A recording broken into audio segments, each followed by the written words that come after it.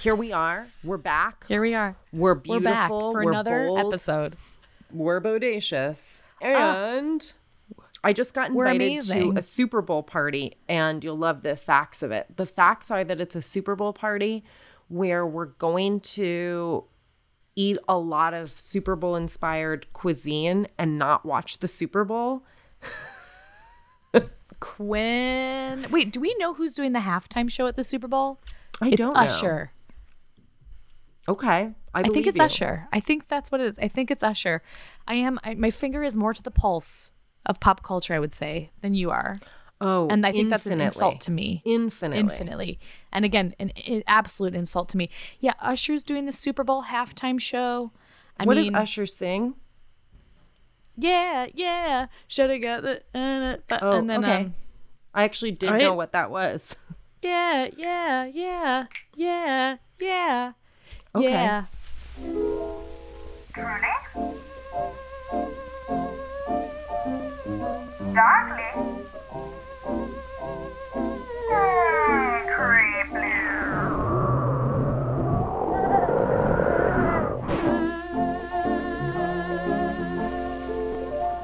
I would love to hear some fun news for me. That I'm going to be doing a show, that I'm acting in a play show. Wait. Mm-hmm.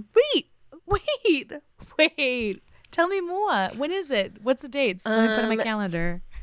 Well, I think there'll be an understudy for me the first weekend because I'll be in Portugal. But I think it opens on the Super Bowl Sunday, speaking of, and February 11th. Yeah. And then it's going to run through the end of March on the weekends. And it is an immersive clue-solving tea party where there's the sort of backstory is that there's... Have I seen this? Yes. It's that golden Oh my God, scribe Quinn, you're going to be amazing. You're going to be so good. Yeah, I'm really excited about it. I think it's going to be oh my gosh, really fun. And it's fun because it's like a brunch show. So yes. Every weekend it's at 11, done by 1, back home to take the kids to a horrible museum, my new hobby. Hell, have them meet you in New York. And You're right. Have them meet you in Manhattan. Get a ride and home. You can go to the museum with them. Get a ride home. Yeah, I'm excited This is great. because it's been a while since I've acted in anything. I've been doing a lot of writing or directing, but I don't usually get to act. Well, that's not true. I get to act, but in one this night feels different. murder mysteries, that it's like a one-off. Yeah, this is like a run. You have like a proper run. Because I'm also acting in a murder mystery this month that is a Roaring Twenties theme. And are you ready for what the client wants? Do you remember when we had to do that weird Roaring Twenties, immersive thing? Totally. Everybody likes so weird. So many companies I work for do a Roaring Twenties, and it's fun. It is fun. I do like the clothes. So what's so odd about this one is they want me to show up at a woman's house in Manhattan that is having this party, and show up like I know her and I'm her friend, and be a guest at the party and eat and drink with everybody and hang out for like an hour, and then like scream and die, and then stand up and be like, just kidding. I wasn't murdered, but there was a murder tonight, and it's up to you to solve it. And then introduce all the facts and like host the murder. Quinn, the idea of you That's at a what the client party. wants. It's not what they sell. They sell, typically this company, I walk in costume and I'm like, here are all your I am parts. a part of this. And then I host the murder mystery. This like idea, this tricking them idea is all the client's idea. Wait, and how she wants it done. This is incredible. So this is incredible. It's just, I have to show up at this party and just be Quinn for like an hour and then be like, just kidding, I'm dead. Just kidding, I'm not dead, but someone is. The idea that you're going to scream like, I would pay so much money for a recording of you screaming and dying in front of these people that you have to, because you're going to know them. You're going to like, I'm going to just hang out with them and had like a backstory. Oh my God, this is so good. I mean... Do you know, like, tell me about, like, do you have a plan? Like, how are you going to die? Like, so, okay, wait. I don't have a plan. What do you do? I'm going to give you a little hypothetical.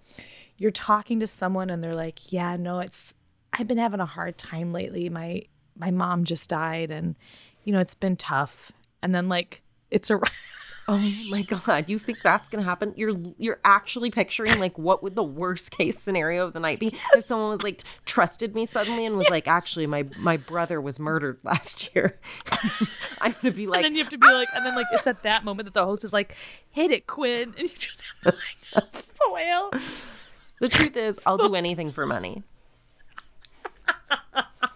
Honestly, you'll do anything for no money. Myself for money. It's been You'll tested, humiliate yourself for true. no money, so I can't say. And likewise, I will humiliate myself for no money. So if there's any money in the thing, shame completely gone out the fucking window. Need not apply. You're not welcome I am here. looking forward to telling you how it goes. I think that's in a couple. That's in like a week, maybe. Let me look at when that Quinn, is. that's thrilling. That's a week from Friday, so I got Quinn, to. can you do me a favor? Can you do the podcast a fucking favor? Can you record on your phone? Can you I would hit never. a voice memo? No, I'm going to be you don't have to set it up. Anxious that night, period. I don't need Quinn, any I'm other so things on my plate. Do you need an assistant? Do they want someone to be like, oh, these are my two friends from school. Can I come? I'll try to get you the gig. To see this. It's definitely, no pun intended. I am dying to see this. This is incredible. It's going to be very painful. And like, are you going to drink a glass of wine and pretend to be poison and go, this is there can I peanuts tell in you here? Like all the notes that I have I'm on it? dead about this. This is a wild This idea. is the notes. And it's like, I got a calendar invite. I know how to do this. And I said yes. And then the calendar invite was like, this event has been updated. And I was like, oh, I wonder if the location changed or the time changed. Nope. I click on it and they write, it's the client's birthday and wants to be a surprise for guests. Arrive in street clothes and pretend to be a guest. Can eat and drink. You will fake your own death. Pop up, quote, JK, but you will be solving a murder tonight. And then go change and organize and distribute. So...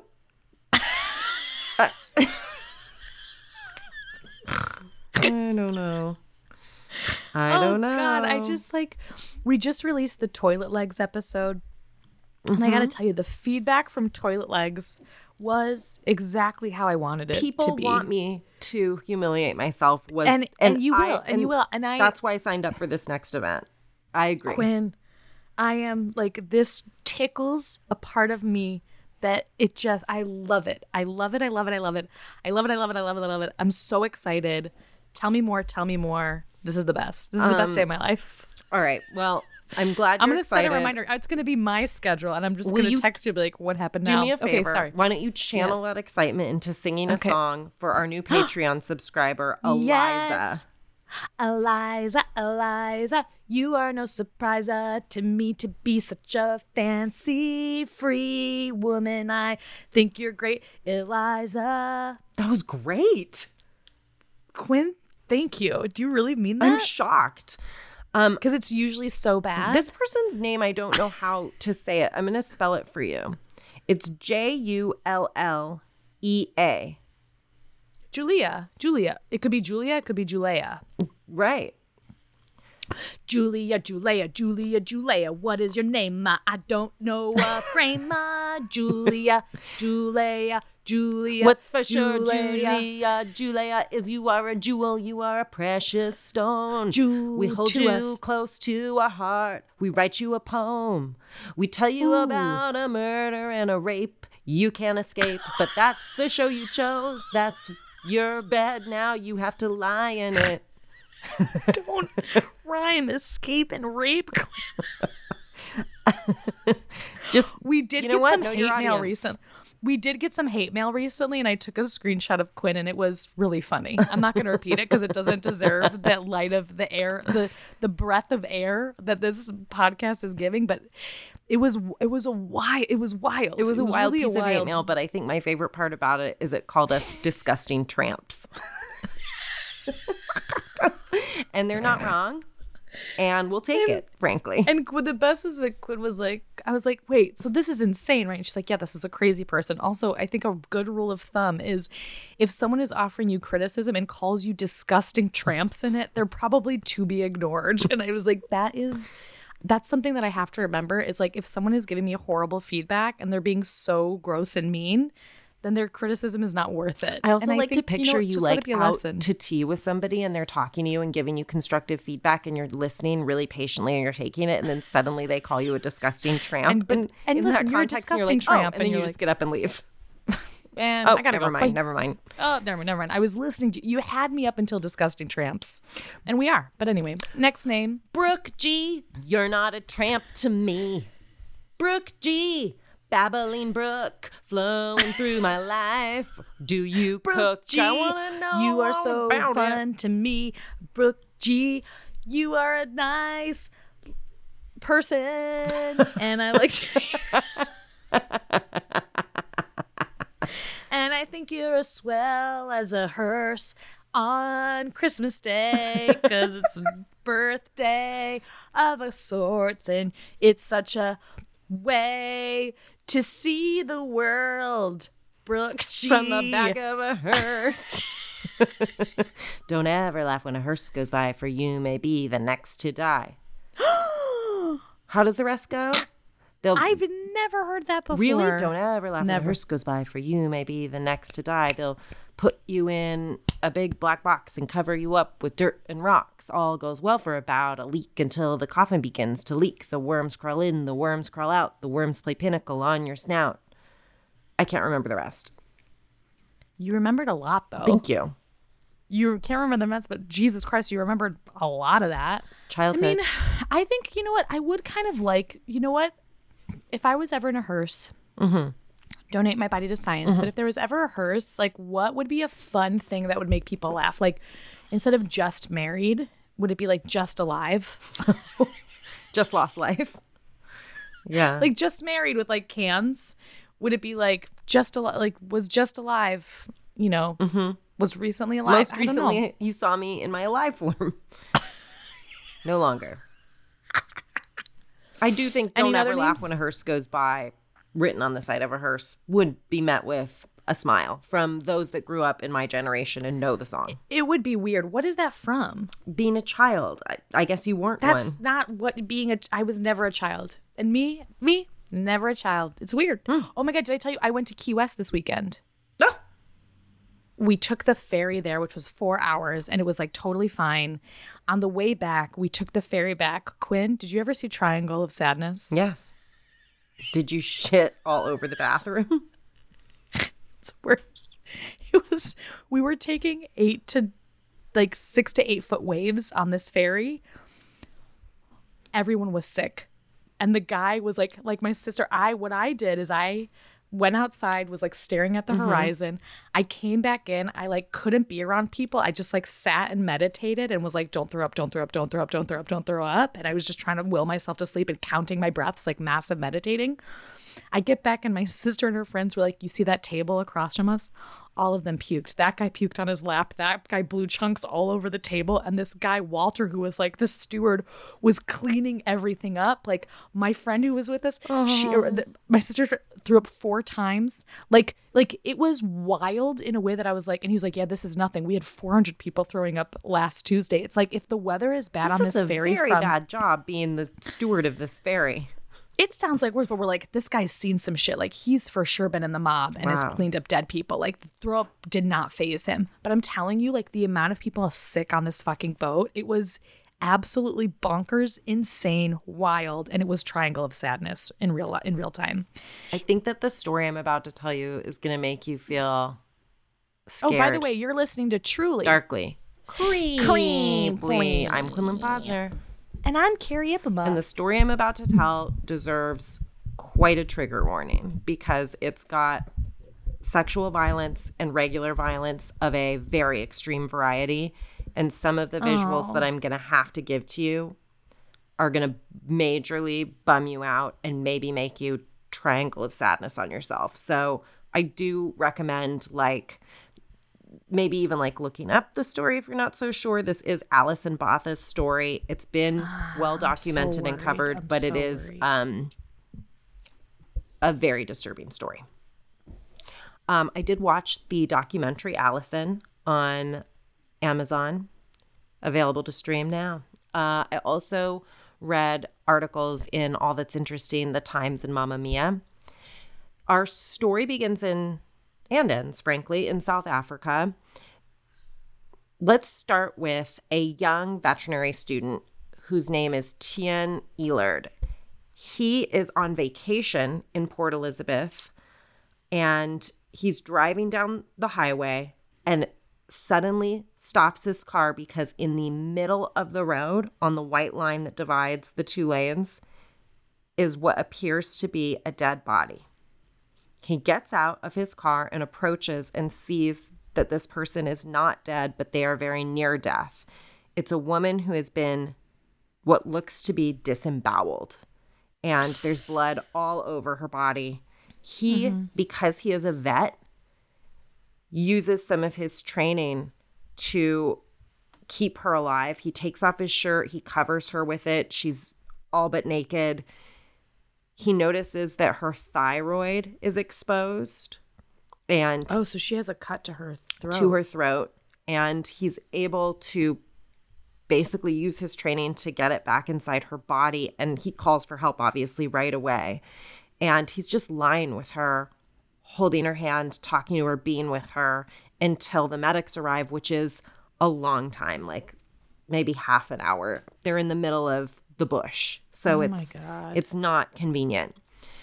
He even says that when they get there, he doesn't get the sense they're rushing. And he feels like they're maybe not rushing because it's so obvious that this person is not going to make it. And so he's like, hurry up, hurry up, hurry up. And she goes to the hospital, and when she goes into surgery, he gets separated from her. The staff tasked with working on her are horrified, and they've seen a lot of violence, obviously, a lot of horrible things in their day. They have never seen anything like this. One of the doctors said he has never seen injuries this severe in the 16 years he's practiced medicine. Everyone is pretty certain they're going to do what they can, but she is not going to survive. But she does survive. And this oh my God. is her story. Her name is Alison Botha. She was born in 1967 in South Africa. Her parents get divorced. She lives with her mom and her brother, and she has a totally normal life. She finishes high school, spends a few years traveling, and then gets back home to South Africa and gets a job as an insurance broker. And in 1994, now at the age of 27, she is having a totally great beach day with all her pals in Port Elizabeth. After they go to the beach, they go back to her house. They have pizza. They play balderdash. And then she has a pal that needs her to drive her home. So Alison leaves home, drives her friend to her house, and then gets back to her house and is like, ooh, my parking spot was taken. Sees another spot a little bit down the road. It's walking distance. It's fine. It's under a big tree. But the big tree is kind of blocking the lights. So it's a little bit in darkness. She goes to pull into the spot, and she wants to grab her laundry out of the car. And suddenly she becomes aware that there's a temperature shift in the car because it's like warm air.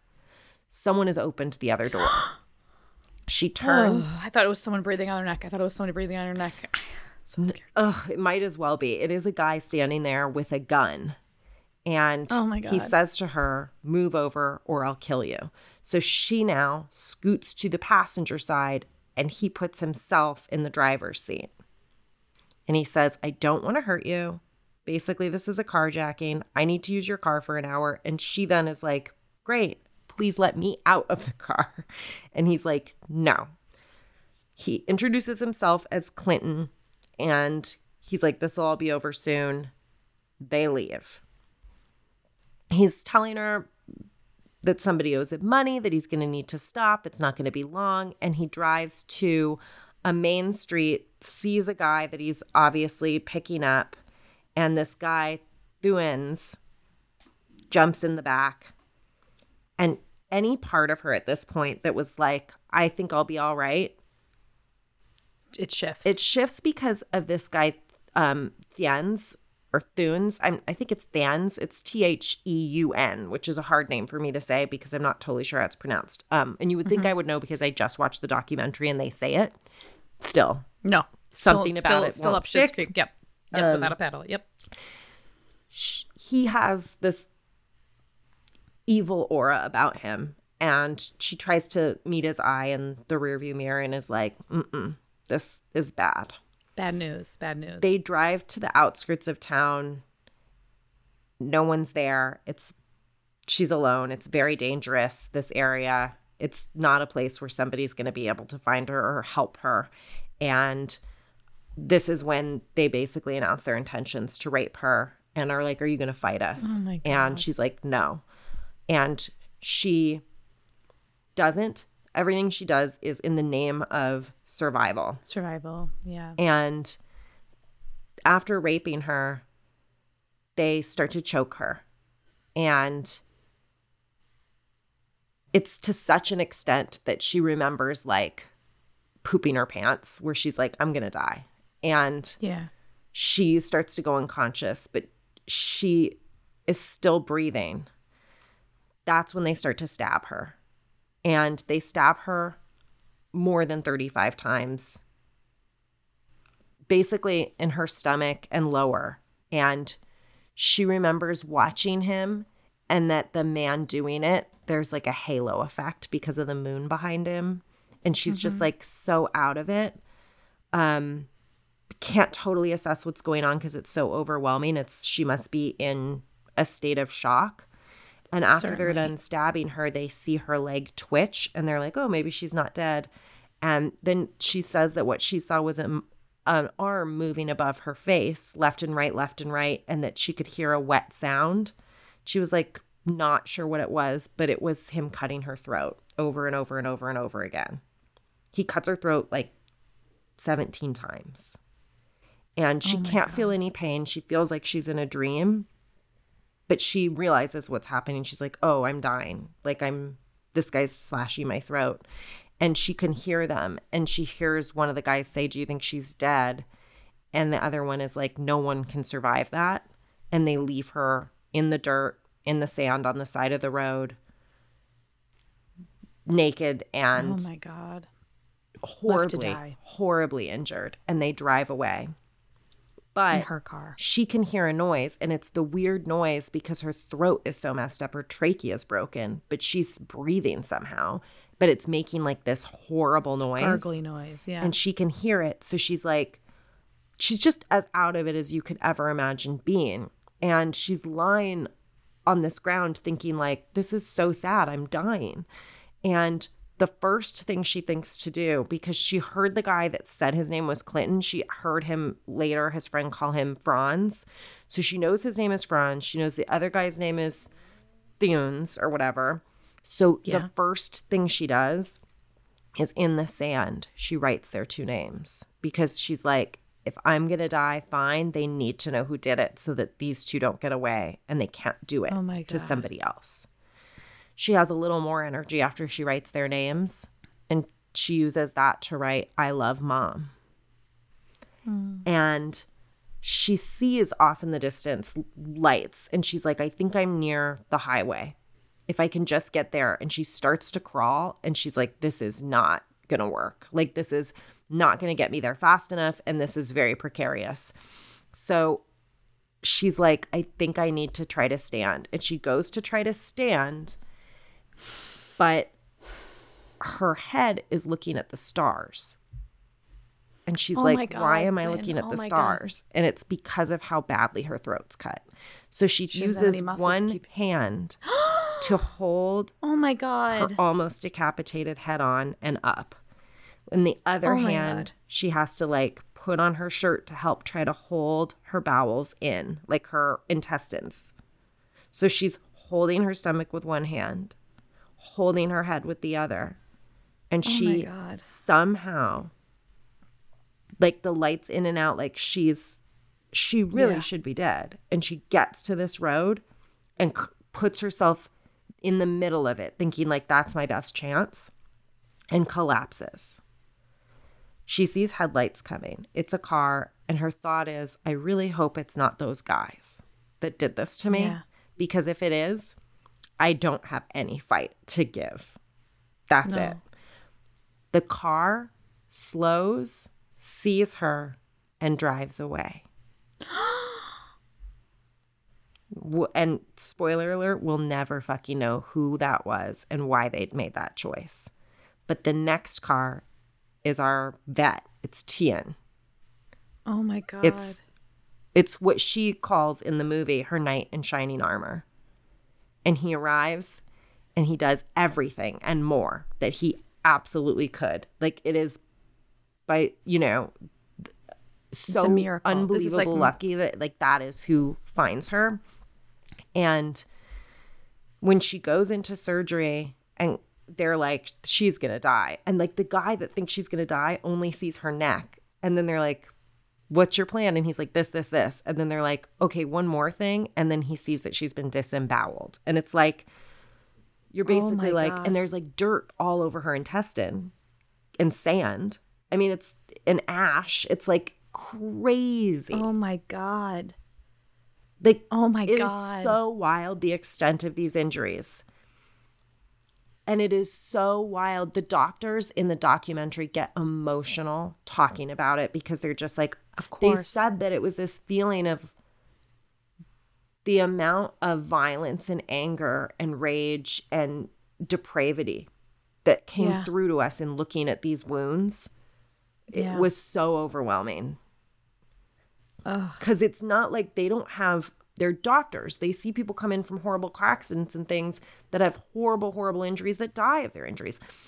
But this was somebody did. Yes. This is not a maimed body because of an accident, because of a freak accident, because of something happening. This is like someone intentionally did this to a person. How could that not keep you up at night? Like, this is going to keep me up at night. I'm just hearing it. Holy shit. Yes.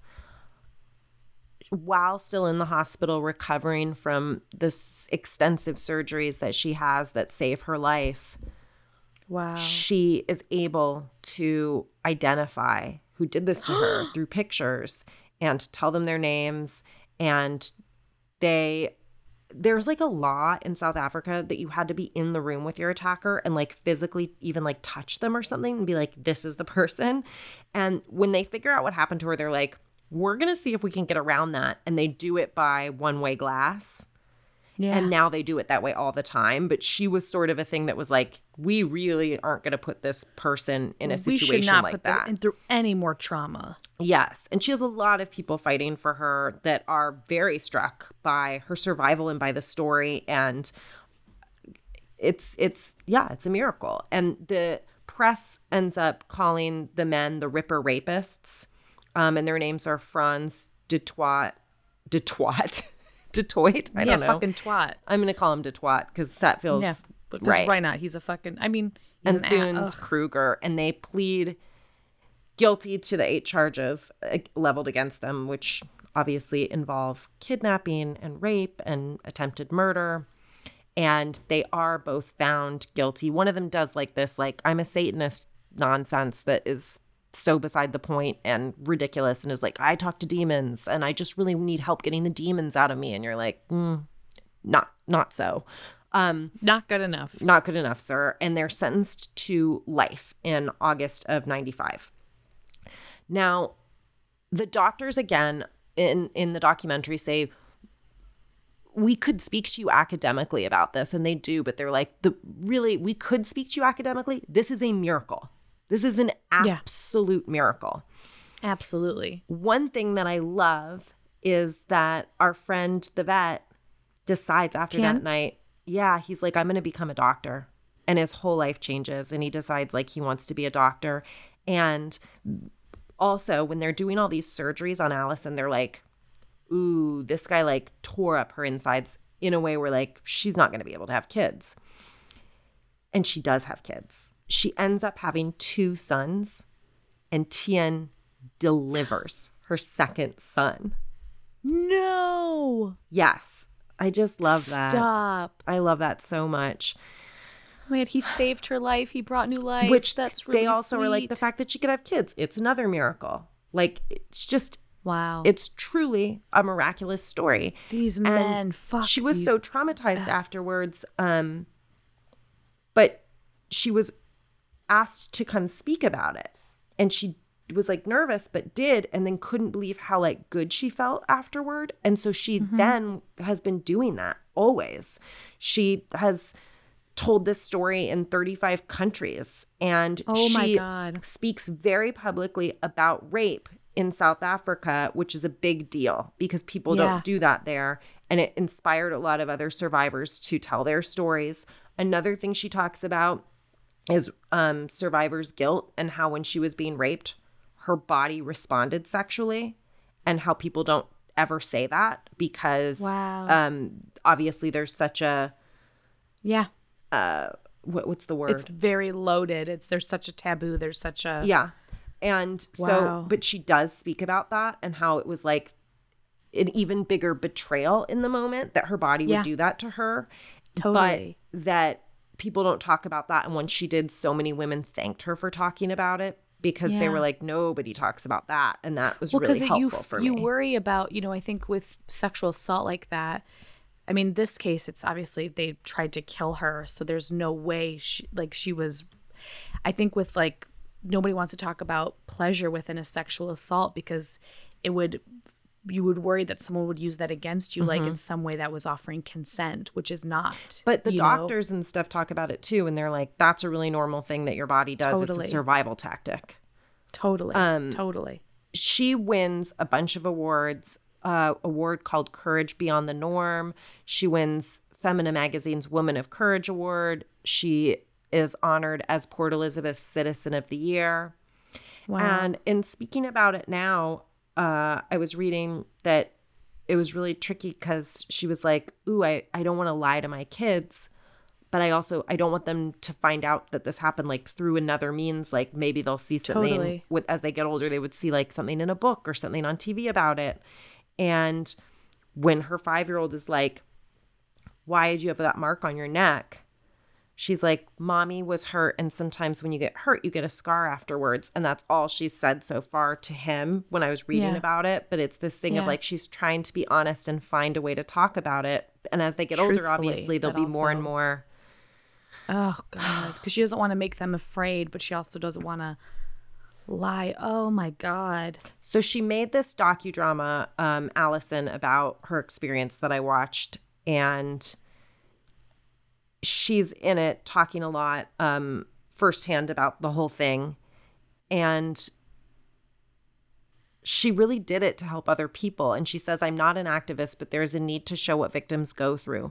People tell me, I'm so glad you're over what happened to you. And I don't want to burst their bubble, but it's never behind you. It doesn't ever not matter. You can choose every day to have a good day or a bad day. And I've grown up enough not to blame every bad day on being a victim of rape and attempted murder, but it is never over.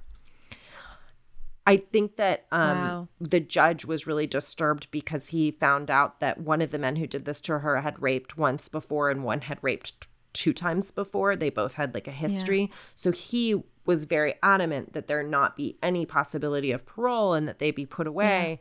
Yeah. When they go to jail, one of their dads ends up killing himself, I think because he's like, can't handle that his son did this. Yeah.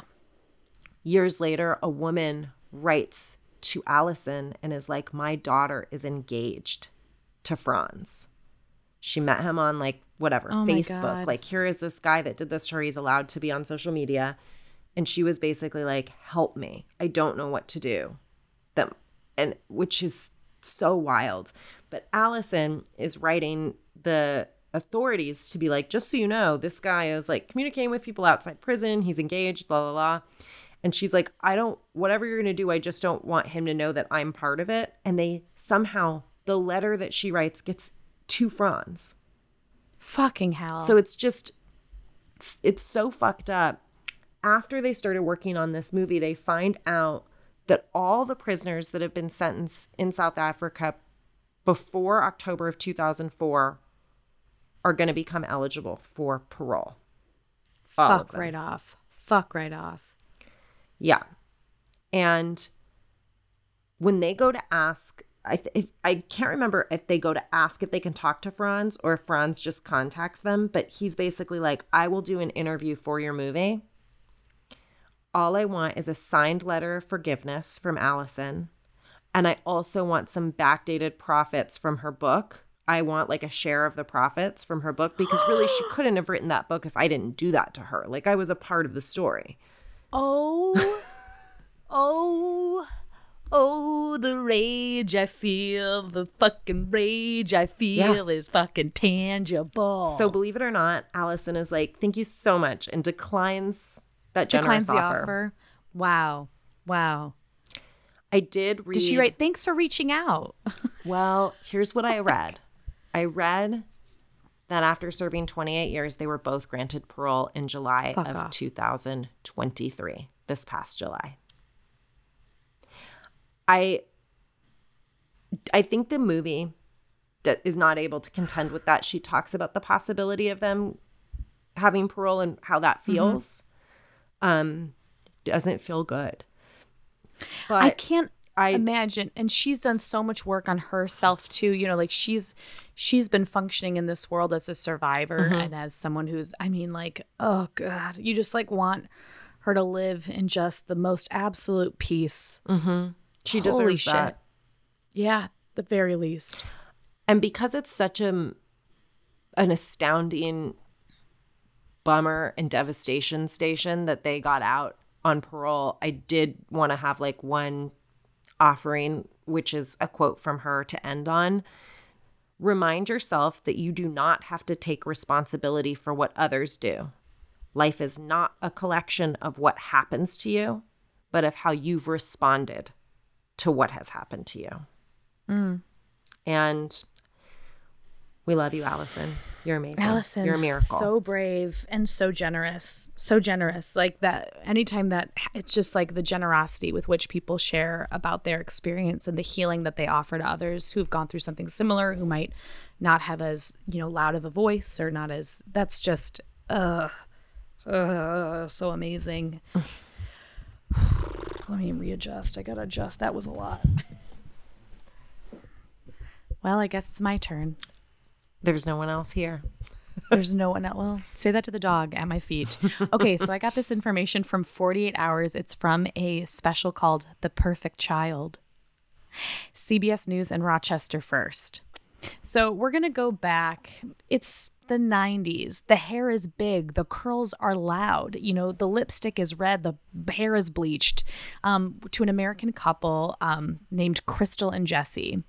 When they are interviewed, their last name is omitted for their own privacy because what we're about to talk about is some controversial shit. So the two of them, they're married. They do the thing that you do when people get married.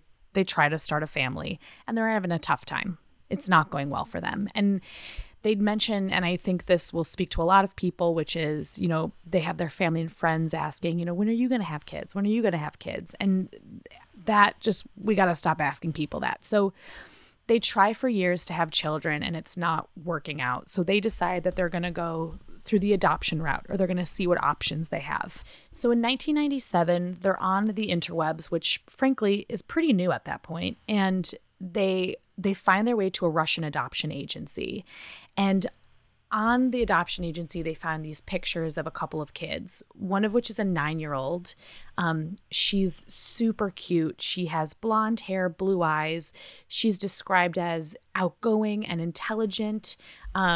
In addition to some of this stuff, they list that she has some developmental delay, some learning differences.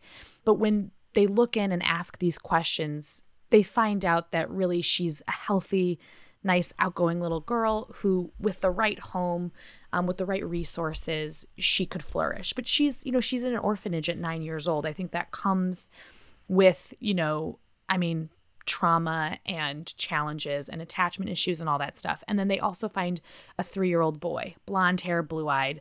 So these parents from the US are like, these are our kids. And they fly to Moscow and they take a train to Brovichi to meet their new kids. Once they see their 9-year-old daughter, they name her Carolee, and their 3-year-old son, they name him Joshua. It's love at first sight, and Carolee looks into Crystal's eyes and says, "You're my mama." And it's like, because of Russian law, privacy laws, the information that they send, via email, via mail is a little bit different than the information you can find in the orphanage. But at that point, it's like, these are their kids. they're taking them home. They're adopting their kids. They notice early on in the adoption that Carolee shows some evidence of anger. And this is sort of to be expected. She's 9 years old. They've adopted her.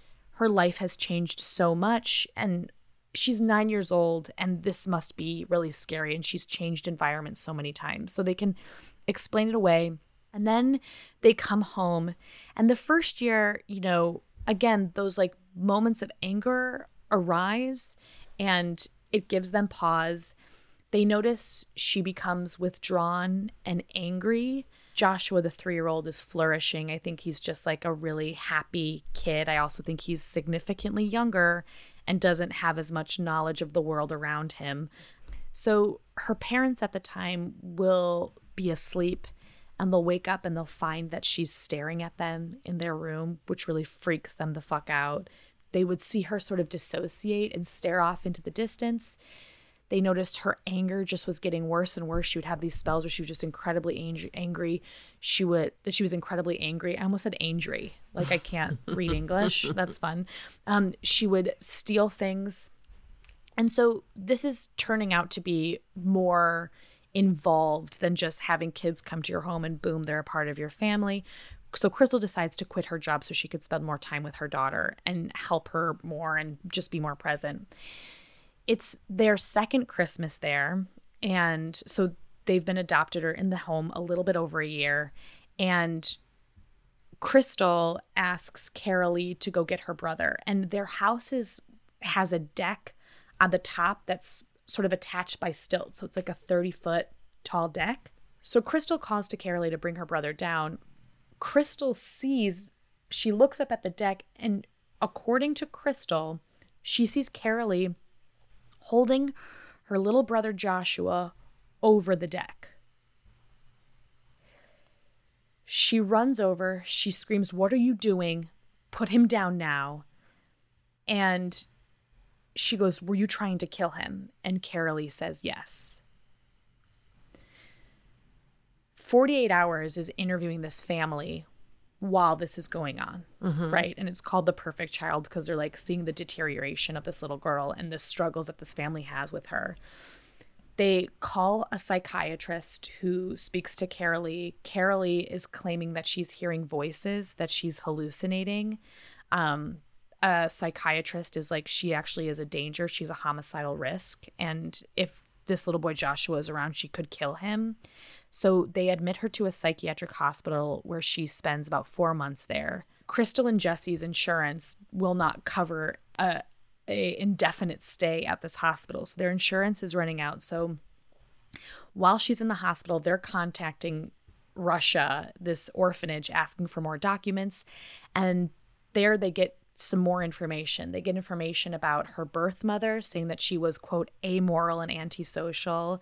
And they say how her birth mother would put her in rags and she was dirty and hungry. If they had received this information before the adoption, they might not have adopted her. The orphanage at this point is denying that they withheld any information. And in fact, they say, we have to hide certain information because of Russian privacy laws. But when you go to this orphanage, you need to do your due diligence and look up these records. But we didn't withhold anything actively. So Carolee, 9 years old, she's 9 or 10 years old. She's in a psychiatric ward for about 4 months under constant care.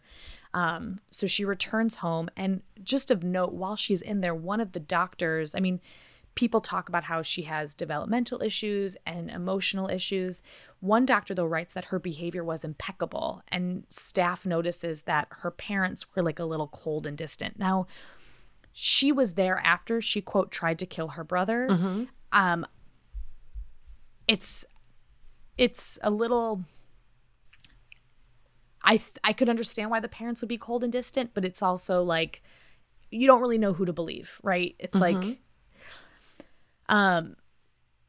so 48 Hours there, this reporter, Troy Roberts, is interviewing the family, and this little 9-year-old girl is like, "I tried to kill my brother." And the little boy is like, "I'm scared of my sister because she tried to kill me." She's really subdued, and it feels like she's like saying what she has to, like admitting it. Yeah, like you can tell when kids are just like repeating what they've been told.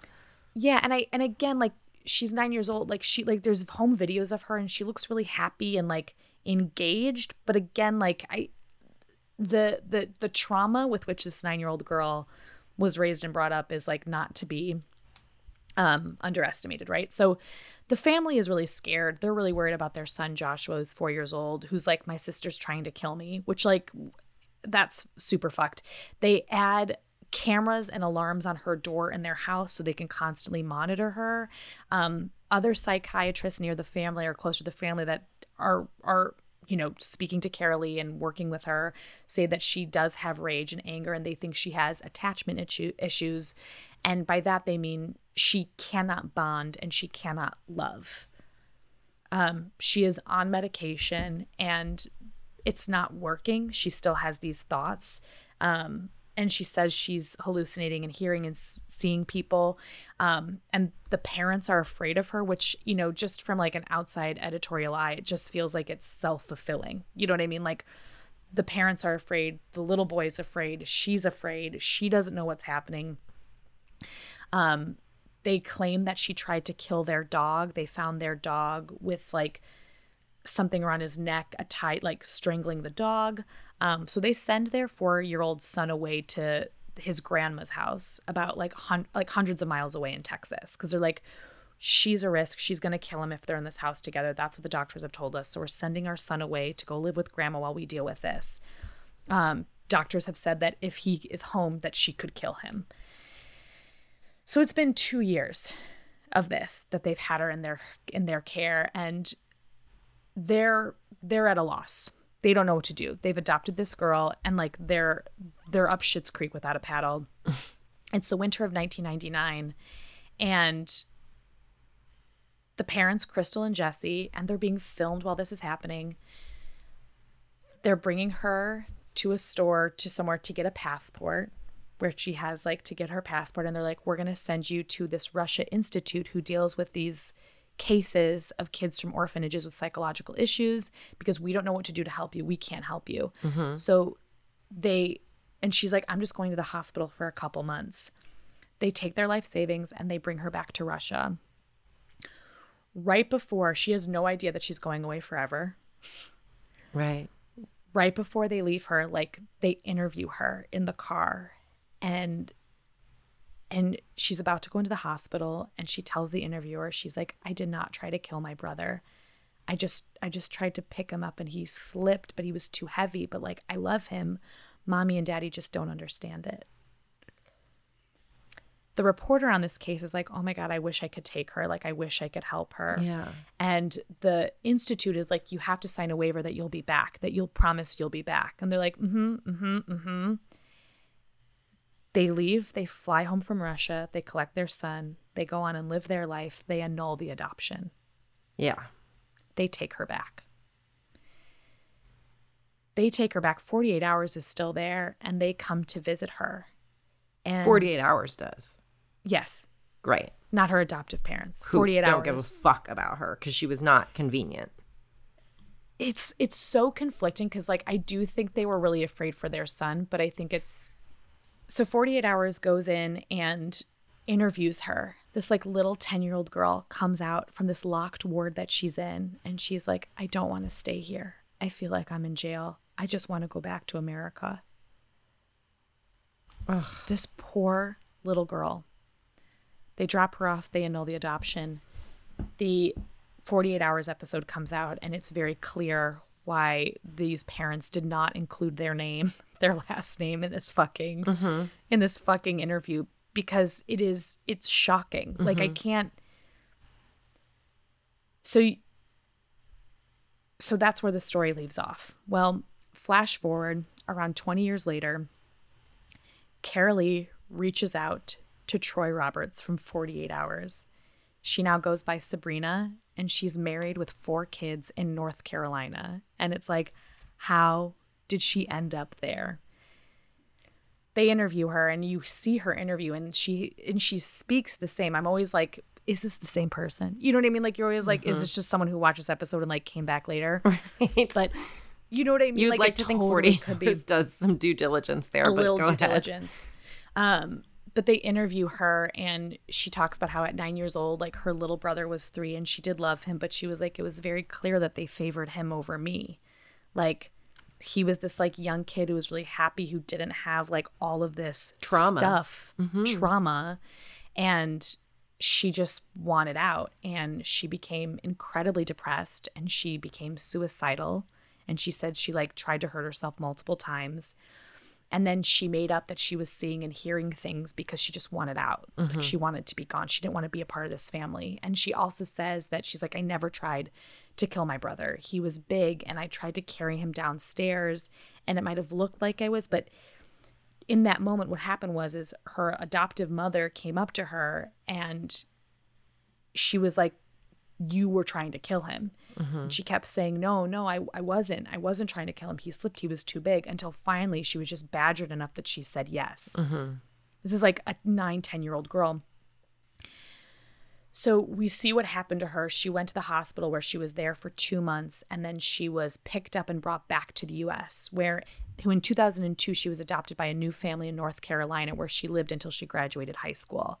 She went on to volunteer at this like nonprofit that provided medical care. She worked in a hospital. She meets her husband at church, and as of today, she says she does not suffer from any mental illness, that she is not on any medication. That before she got married to her husband, she actually made him sit down and watch the 48 Hours episode. And she was like, I thought he would run away. It had the opposite effect. And the way she's being interviewed, it's pretty remarkable, because she's like, listen, if I was in their shoes, I probably would have done all of the same things, except for one thing. I wouldn't take a child back. But even so, she's like, I have no hard feelings for the couple, because she's like, I have to forgive my past because I have an amazing life. I have a great husband. I have amazing kids. If I didn't go through what I went through, I wouldn't have that.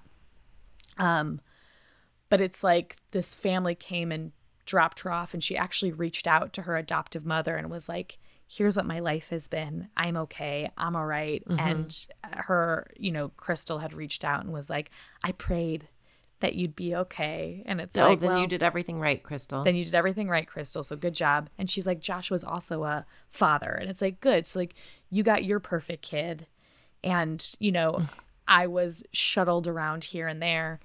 And what's interesting about this case is Troy Roberts, the guy, the reporter on the episode, like he talked about seeing her in a psychiatric ward, and he like would hug her, and he's like, I wanted to take her with me. Like I wanted to rescue this little kid. And he felt so helpless. And so interestingly enough, many years later, he was doing a story in South Africa, and he met this woman who had a mixed race son who I think she had cancer or something, and she was looking for someone to adopt her son. And so he ended up adopting a 4-year-old son from a woman. And he talked about the parallels between, not the parallels in terms of issues that he ran into, but how he was so profoundly inspired by Carolee's story. And he felt so helpless in her experience, and that it inspired him to adopt an older child. It is wild. And I feel I can't, it was heartbreaking to see this little girl. They were like bringing her to a Kinko's or whatever it was in the 90s to get her passport picture taken. And she's like smiling, and she has no idea that her parents are like about to return her. Ugh, gross. It's really gross. It's really sad. And I feel really relieved that she has had a normal life, and she's gotten the help, and she does have like the comfort of family and love in her life. But I just was like totally surprised by the story and had to share it. Yeah, that's shocking. I'm really glad that we know how it turned out. It would have been like particularly devastating to leave us hanging with there's a 9-year-old back in Russia who doesn't know she's not coming home. I'm really glad that it's a flash forward piece, but what a crazy, devastating thing. And it feels like people that do this sometimes do it, and they don't understand the responsibility. They don't understand that the responsibility, and the idea that a lot of times when you are adopting somebody, there's a reason that they're up for adoption. It's that things didn't go great for them so far, and they might have picked up a little trauma along the way, and that means that there's a huge responsibility that you don't just get the kid and go, and I'll be a good parent. It's you're getting somebody, and you need to be ready to ask for help. To seek outside, it's like, I just think they do it, and they do it so irresponsibly, and they're like, gosh, I hope it goes well. I hope we get a good one. Well, I do think, I don't think people enter this necessarily willy-nilly. I do think that I really do. I mean, this is the optimism in me, is I do think that these people went in wanting to do what was right. And I don't think people know the massive responsibility it is, and the possible complications and trauma that come along with it. And I think sometimes, like, if you were to know what you were going to go through doing this, would you still go through it? Mm-hmm. Right. And I think sometimes people go into things blindly, and then stuff comes up that they are prepared to meet. Mm-hmm. And these people were clearly not. And I think what exacerbated the issue is that they had this like 3-year-old little boy who was fine, you know? And so this poor little girl, it'd be one thing if they had adopted her and they had this trauma to sort through and to work through and figure out, which it felt like they were like, with the right school, this like developmental delay they could work through, they could figure it out. But it's like they had one kid who was easy, and they ignored the child who really needed them, who needed help. It's, late in life adoptions come with a lot of stuff. And I think if people really knew, would they continue with it? But also, I'm grateful people don't know, because kids also need love. Like they need a home. I just, it's the idea that they like how, like in the video and in the footage, you see them leaving Russia, and they're like, let's go back to America. I can't wait to go back to America. And I couldn't help but just muster up a fuck you. Mm-hmm. I know. And I don't doubt that their experience probably was incredibly traumatic, but my heart went out to this little girl who was so confused and was just offered, like, she saw this woman and she's like, my mama, she just wanted to be loved. That's it. Yeah. And they tried to get in contact with the psychiatrist who diagnosed her with attachment issues. And again, this like lovely adult woman is like, I have a family I love. Like, she seems pretty great. She's got 3 girls and a little boy. But it's like they tried to reach out to the psychiatrist who had diagnosed her as sort of being like, a lost cause and without hope. But they didn't get a hold of him. He didn't respond to their request. Well, yeah. Interview. Yeah. He was busy, sense. I'm sure. That makes sense. That tracks. That tracks. Anyway. Well, thank you for telling that story. Mixed. You're welcome. Mixed. It's like mine. It's There's a happy little ending. Bit of a silver lining. It's a happy ending. I don't know about you, but I need to eat lunch before this meeting at 2. Oh, great. I like lunch. Okay. Well, what do you want me to make you? Don't tease me. I'll send it to you. Don't tease me. I'm going to make some leftovers, because I love leftovers. Dearest listeners, thank you so much. Feel free to like, subscribe, leave a review, join Patreon. Don't feel free. Feel pressured. Feel pressured. Feel the and then buckle under that pressure. Yes, we want you to buckle under the pressure. Truly, we really do. See you next week. All right, we love you. We'll talk to you soon. See you next week. Bye.